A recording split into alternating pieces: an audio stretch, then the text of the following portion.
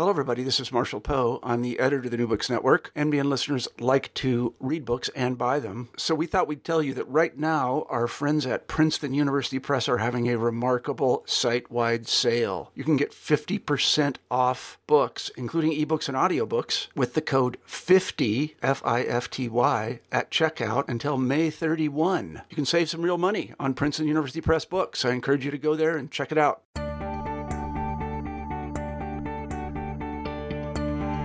Welcome to New Books in Psychoanalysis. This is Philip Lance, your host for today's podcast. Today, I'm interviewing Dr. Lynn Kuttnauer and Dr. Richard Tush about their book, Conundrums and Predicaments in Psychotherapy and Psychoanalysis, published in 2018 by Routledge. Dr. Tush is a training and supervising analyst at the New Center for Psychoanalysis and the Psychoanalytic Center of California, two institutes here in Los Angeles.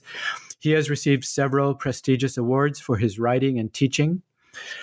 Dr. Kuttnauer is also a training and supervising analyst at the New Center for Psychoanalysis in Los Angeles, and she is the founder of the Clinical Moments program here in Los Angeles. I think this book will be particularly interesting to people who are interested in comparative psychoanalysis, either learning it or teaching it.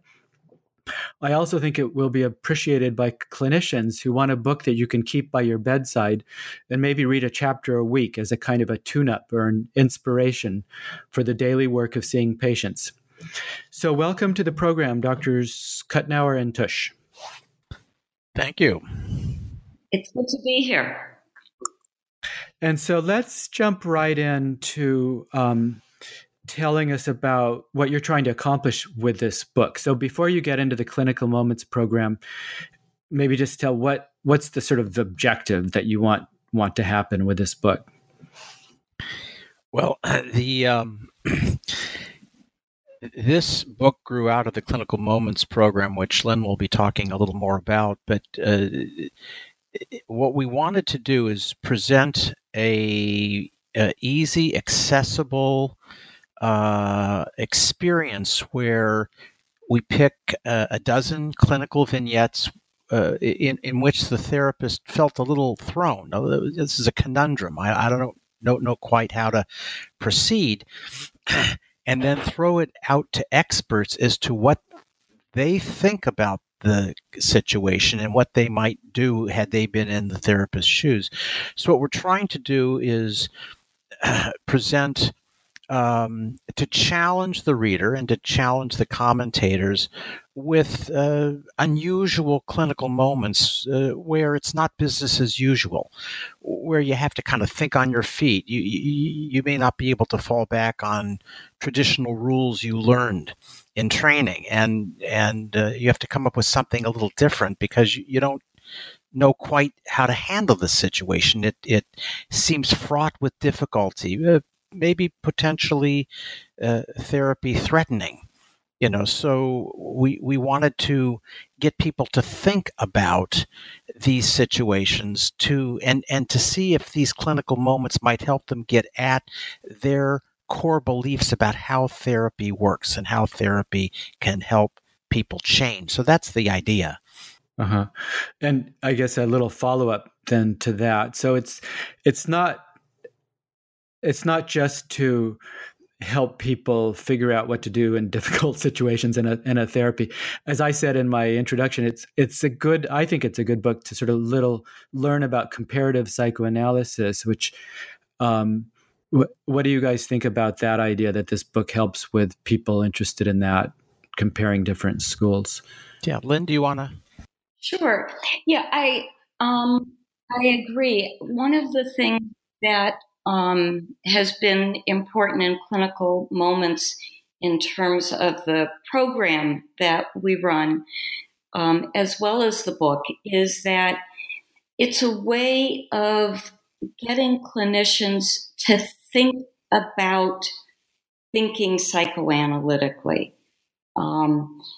The really engaging the idea of multiple perspectives and how do we think analytically, how do we listen, what guides us. And both the Clinical Moments program as well as the project, the book, I think are really useful in that way.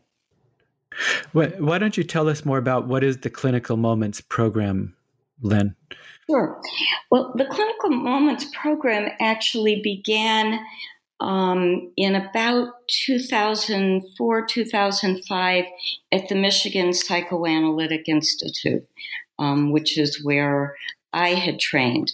Dr. Marvin Margolis was very, very interested in changing the public professional view about psychoanalysis. He really wanted to make it be less elitist, less exclusionary, and wanted to open it up to people who weren't currently involved in the Analytic Institute. He wanted to modify the look of analysis.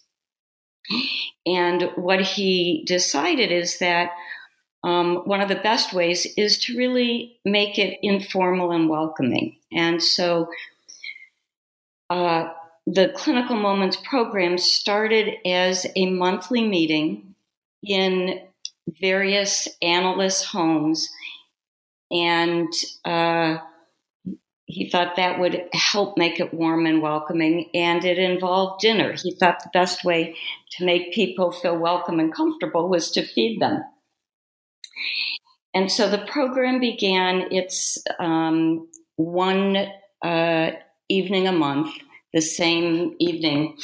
And he would invite graduate students in psychology, psychiatric residents, people newly graduated in the field, as well as people in the field who had been practicing for a while, and to come for an evening and to eat, develop a sense of community, and listen to clinical material. And as Rich was talking about earlier, each month a different analyst would present process material from an ongoing case, typically, in which there was a moment in the session where the therapist felt taken off guard at, indeed, a choice point of how do I proceed? And the other thing that came of it is that a lot of times people beginning their career had the sense that even experienced senior analysts struggled in a particular moment, at a particular time in a case. And I think it really helped people new in the field and students realize that they weren't the only ones who were in question at a time. Do you know, are there many other institutes around the country that, so it's Michigan and Los Angeles. Do you think there's others? You know, I am not sure. Rich, do you have information on that? Yeah, I was under the impression, I don't know how I heard of this, but I thought there was something at Yale that they did that was similar. That's the only other place where that might be going on. And I think this book may inspire other institutes as it sort of to do something similar, because it seems like a really effective way of beginning to draw in clinicians who may be interested in psychoanalysis or psychoanalytic psychotherapy, or possibly interested in entering into training but aren't ready for that yet. But why don't you, maybe Richard, tell us about how the book is more organized, sort of chapter by chapter, and maybe as a part of that too, there's a section about the flawed experimental design, and which I thought was interesting. So, how does it work? Okay, well, Lynn was instrumental in helping pick the 12 moments. 7 of them come from analysts in Los Angeles, 5 from analysts in Michigan. So she was cherry picking the very best clinical moments, at least from a teaching standpoint. And then once we had those 12 moments, I somewhat arbitrarily organized them into categories, which may or may not be a little forced. Two of them seem directly to have to do with countertransference enactments. Three of them have to do with a discrepancy between what patients want and what therapists believe they're capable of providing. Four of them have to do with the issue of having impact, both the impact of the therapist on the patient and the patient on the therapist, and how power is balanced. So that's kind of how we organized it. We had 12 moments, and then we decided to break them up into 4 lots and organize them in that way. The flawed experimental design is an interesting concept. Initially, when we sent out instructions to commentators, I had emphasized more the issue of how might you have responded had you been in the therapist's shoes. And Lynn was very wise in re-emphasizing, what does this situation that's being presented make you think? That we reversed the order and made it more important to look at how commentators think about the situation rather than how they think they might respond. It's how do you think you might respond that's the flawed experimental design. Back in the 80s, I was in supervision with Sid Fine, and he and his wife did this experiment where they took some clinical material and they presented it to different groups of analysts organized around what their theoretical orientation is. Kleinians, ego psychologists, and I think at that time it was self-psychologists. They said, here's clinical material. Tell us how you would respond. At what point in the material would you break in? What would you say? And they came up with some conclusions. And I said to Sid, there's something flawed about this because, you're even though it looks like you're giving them a lot to work with, these commentators really aren't there. They don't have a history. They're not in the room. They don't have a visceral sense. They really don't have a countertransference to work from. And so it's a little bit flawed because you think you're doing an assay of how these commentators would actually work in the moment with this presented patient. That's probably not true, because what they're probably doing is falling back on default ways of thinking and interacting, when if they actually had been in the therapist's shoes all along, then they would probably be responding differently. So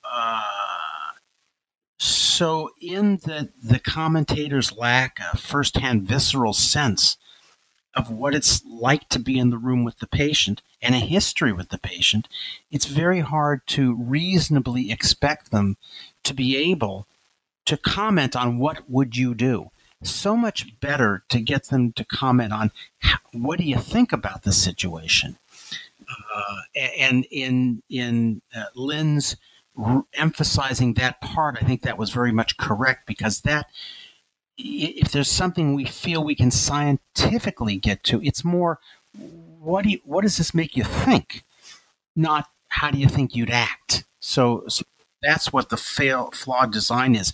It's about thinking that the commentators have authority to be able to reasonably say, well, I wouldn't have done it that way. That's not the right way to do it. I would have done it this way. That's where you get into trouble in supervision and in commenting on clinical moments. Yeah, I noticed so many of the commentators in their responses were so careful to say, I wasn't there, but here's how I might conceptualize what might be going on. So there were lots of different commentators, and maybe, Lynn, maybe you could, who were these commentators? Maybe, I don't know, mention some names or to the schools they're from. Yes,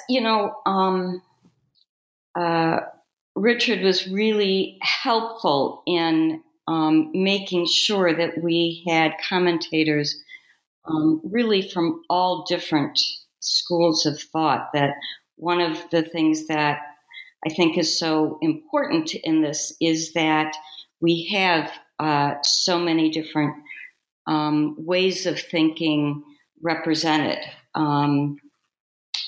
So that in terms of the list of commentators, there's Salman Akhtar and Anne Alvarez, Rosemary Balsam. I mean, it goes through. We have people that are really think about things in an intrapsychic way, that really defining the conflict and interpreting the conflict. We have commentators that are much more from an interpersonal school. Rich knows a lot of the commentators personally, and that was really helpful in that part of the book, because he has had relationships with them. Let me go over some of them in categories. For instance, I felt it was very important to make the book eclectic, to make it rich. So in terms of Kleinians, there's Anne Alvarez and Rachel Bloss, Albert Mason, and Irma Brenman-Pick. And there are a bunch of ego psychologists, Alan Sugarman and Bob Michaels and Judy Kantrowitz and Fred Bush, those kinds of people. Mitchell Wilson is kind of a Lacanian. And then a bunch of relational people, Donald Stern, Joe Lichtenberg, Edgar Levinson, who I was particularly pleased at getting to participate, Jay Greenberg, Darlene Ehrenberg, James Fossagi. So we really got quite a roster of outstanding analysts speaking from different theoretical perspectives, and that was very important. A number of these people I knew, so I could kind of impress upon them, would you participate? And then I had some of them introduce me to other people that I did not know. Never knew Edgar Levinson, but he was gracious enough to sign on. I don't know Dominique Scarfone. I think don't you know him, Lynn? Yes, I had consulted with him for a period of time after I moved from Michigan to LA. And so I knew his work and knew him. And so it was great to be able to have him participate. I think of all the people we approached, maybe only one or two said no, and strictly because it's like, look, I'm overwhelmed. I can't possibly do anything more. But people generally were excited about the project and were very willing to participate, rolled up their sleeves, worked hard, and we're very appreciative of that. And I think this, in that way, is a very unique book. The format's unique, and I think it's unique to have so many different analytic voices all between two covers. And were there any surprises with working with 14 or 15 different commentators from any 25? Oh, wow. Were 25 were any of them more, harsh, or like, this is the way it has to be, or, there's only one way to see this, or any surprises there? Or? Lynn, do you want to comment about that? Yes. There were certainly a couple people who, as you read the book, you see they begin right away with this idea of this is what I would do. This is the way to go. But I was surprised by how many of our commentators were very appreciative that they weren't in the room, as Rich was talking about earlier in terms of the flawed design. They were all incredibly easy to work with, given how busy they are. Each one of them was incredibly kind and responded quickly.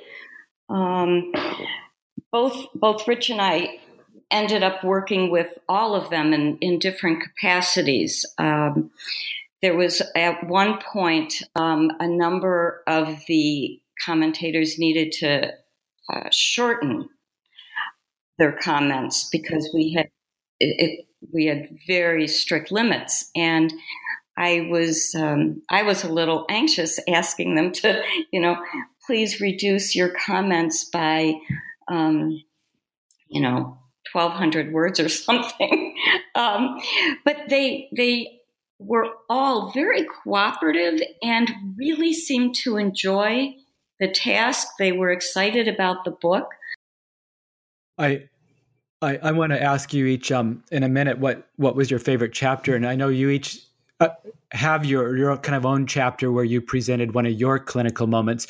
So, and you have license to make that your favorite chapter. But one of mine was actually, Lynn, was your chapter, because I think the commentators were Rachel, I don't know if it's pronounced Blass or Bloss, and then was it Rosemary Balsam? And they were very different, coming from very different perspectives. And of course, Rachel, whenever I read her, she argues very strongly for very defined kind of limits about what is psychoanalysis and what it's not. And I always appreciate how sort of firmly she argues about the truth of psychoanalysis, because it really sort of is challenging to one's own thinking.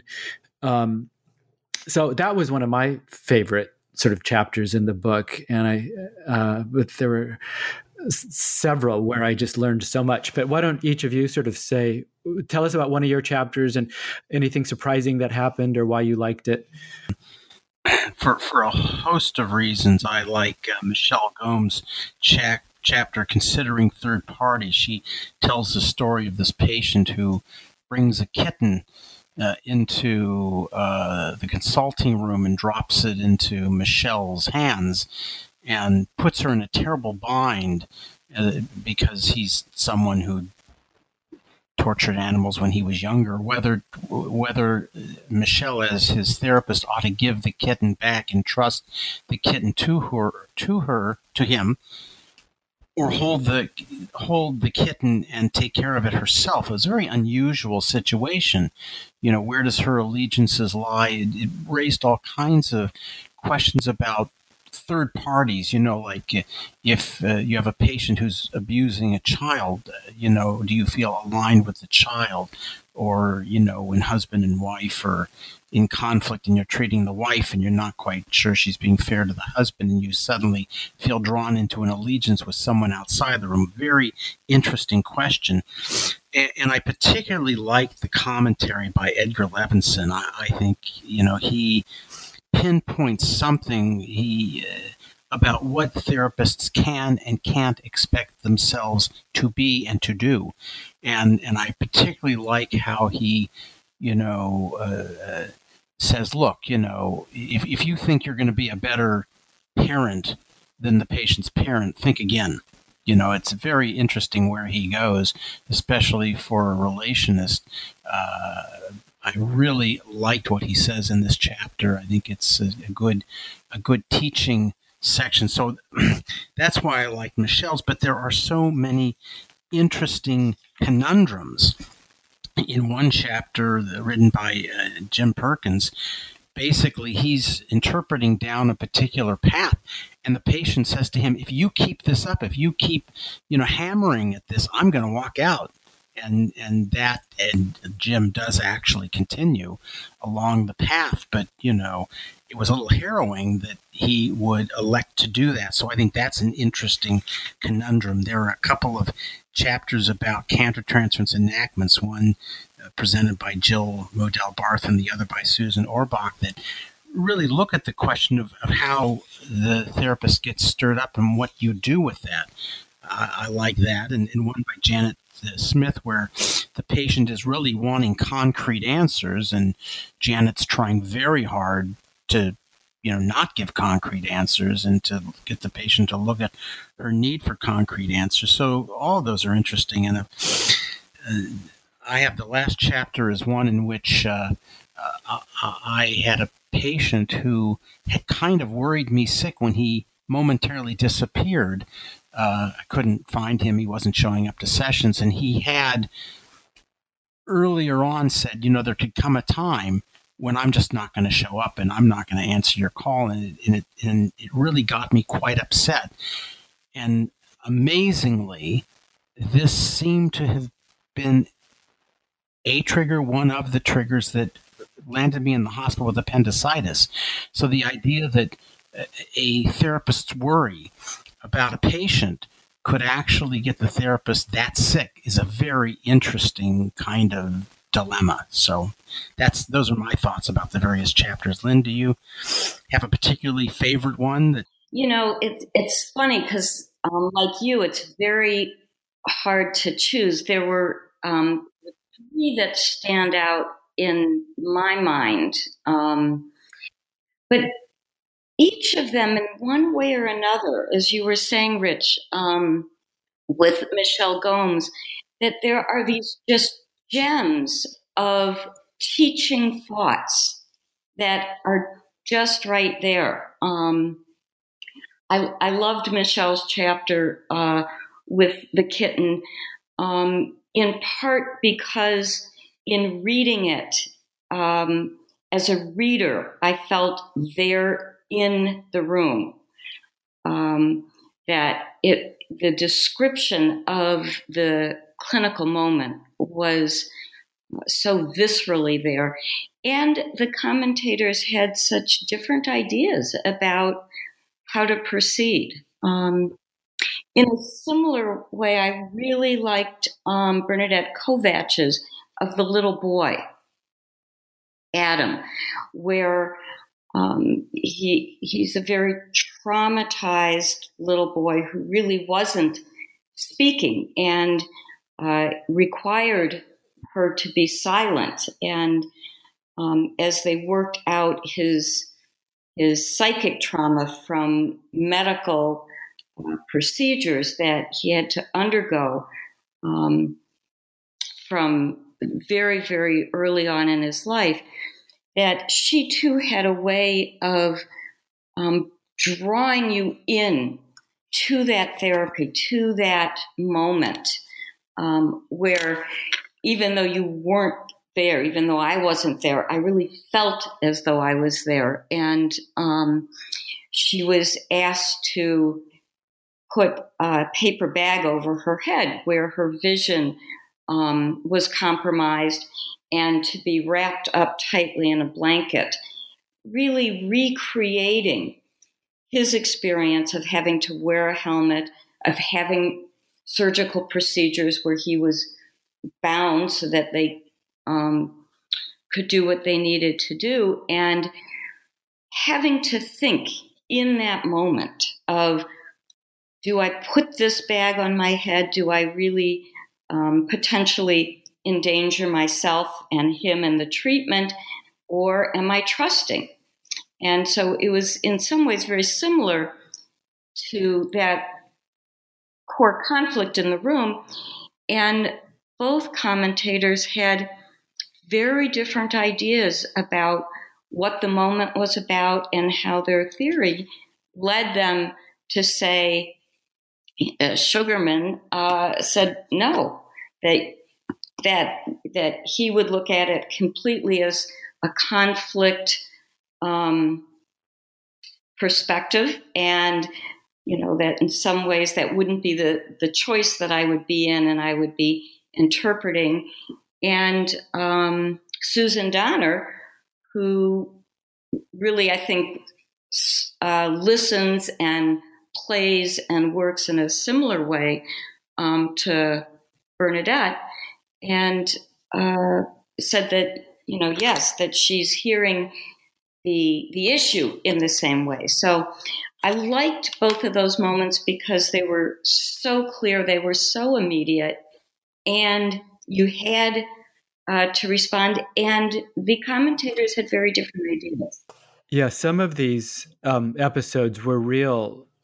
I'm calling them episodes, I guess, because I'm thinking they could be like TV episodes. In fact, somebody should create a Netflix series out of this book, and you could like televise all these, like, because some of them are just so like the one you just mentioned with the little boy that asked the analyst to put a bag over her head, and given who that little boy was, it was not sure you'd want to do that. Or the one with the kitten with Michelle Gomes. Was another real cliffhanger, and kind of surprising too, as I read through that one and read how the commentators were thinking about what they would do or what was going on. It seemed like, yeah, this is right. I completely agree with this. But then at the end, Michelle described what she did in fact do. So you don't get that until the end. Well, so what happened? And it was I was surprised. Oh my gosh! I won't, spoiler alert, but so I won't say. But it's a good. You bring to mind something that's important to emphasize, Philip, in terms of the way the chapters are organized. Each chapter begins with a little abstract, kind of telling you what's going to happen in the chapter, and then there's a brief essay.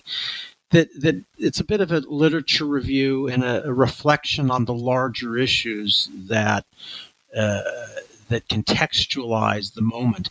Then the moment gets presented, and the way in which the Clinical Moments project and program work is the presenter presents to a point and then stops. And then the group, if it's happening in a home, or the commentator on the page, enters in and says, well, this is what I think and this is what I do. And only at the end then does the presenter say, okay, now this is how I handled it and this is how it unfolded. So that's the schema of each chapter and of the program. So as Lynn's mentioning, you eventually do hear what ultimately happens, but the way the design is that the commentators did not know what the presenter finally ended up doing and how it worked out. So they were blind to that. Now that's a little bit of the experimental design that makes it a little scientific. It's like, okay, you guys, and I worked very hard to make sure none of the commentators knew, the ultimate outcome of the moment. And so they're kind of blind to that. So that's a good thing scientifically. I'm glad you brought that up, because we're so involved in Clinical Moments that I forget that was an important part that isn't mentioned. I've heard from one or two commentators since the book has come out, and so they didn't know up until they received the book, one, what the other commentator wrote, or what the analyst chose to do in the situation. And so I spoke with Rosemary Balsam, and she commented that it was so interesting for her to, one, hear what actually happened, and also to be able to read what the other commentators had said. And so I think in some ways it's interesting for the commentators who now have the book and who are reading it to be able to see what their fellow commenters have said, and to hear what actually happened. Yeah, it makes me think that I think this book is really helpful in promoting kind of a generous spirit of people from different perspectives talking to each other very respectfully, and also really honestly, I think, and genuinely sharing sort of vulnerable moments that happen sometimes. Richard, what you talked about, the patient who actually made you literally sick and you ended up in the hospital. I think probably lots of us have had experiences where something happens, especially when it comes around a patient who disappears for suddenly, unexpectedly, a period of time, and you begin wondering, oh my gosh, did they finally do it? Or I've had that happen, and it can ruin an entire weekend. Or another analyst, I forget which one, she really talked about how a patient came at her really strongly, and she was sort of almost knocked off her perch and said, I've always had trouble in responding in moments of extreme sort of aggression from others and holding my own, and something like that. And I felt very sympathetic to her in that, and I thought it was really courageous to sort of share some of those moments when we're really vulnerable and not always on top of our game. Yeah, that was Rena Friedman's chapter. I like that too. The admission, the humble admission of a kind of a vulnerability. We all are vulnerable for our own personal reasons to certain kinds of clinical moments. And she was very forthcoming that this was one issue she was sensitive to, but handled it heroically, I think, quite well, even though she had this vulnerability. So we're kind of winding down here, but are there, I think you said somewhere in the introduction that there might be another book like this coming along, or what are your thoughts about other projects similar to this or not? Well, when we were doing this, I was so jazzed by the whole idea, although it was a tremendous amount of work. And I should mention that a number of the people contributing the clinical moments had not written before, and everybody who commented had written. And so we were working with a group of psychoanalysts, some of whom, I unfortunately had to give a lot of notes to in terms of getting them to modify their clinical moments to get them up to speed. But they finally did, and I feel so good about the fact that we've brought along a whole group of people who've never written, who now have written, and I feel good about that. But as we were doing it, I thought, geez, there's probably all kinds of clinical moments out there in the world. And so Lynn and I put into the book, look, this could be the first of many such volumes. In fact, I wanted to call it Volume 1, but the publisher wasn't keen on that. Whether this is grandiose and very expectant, or whether we actually might get people from every which way to send us clinical moments that are as rich as these and might go at it again with another 12. That would be my hope.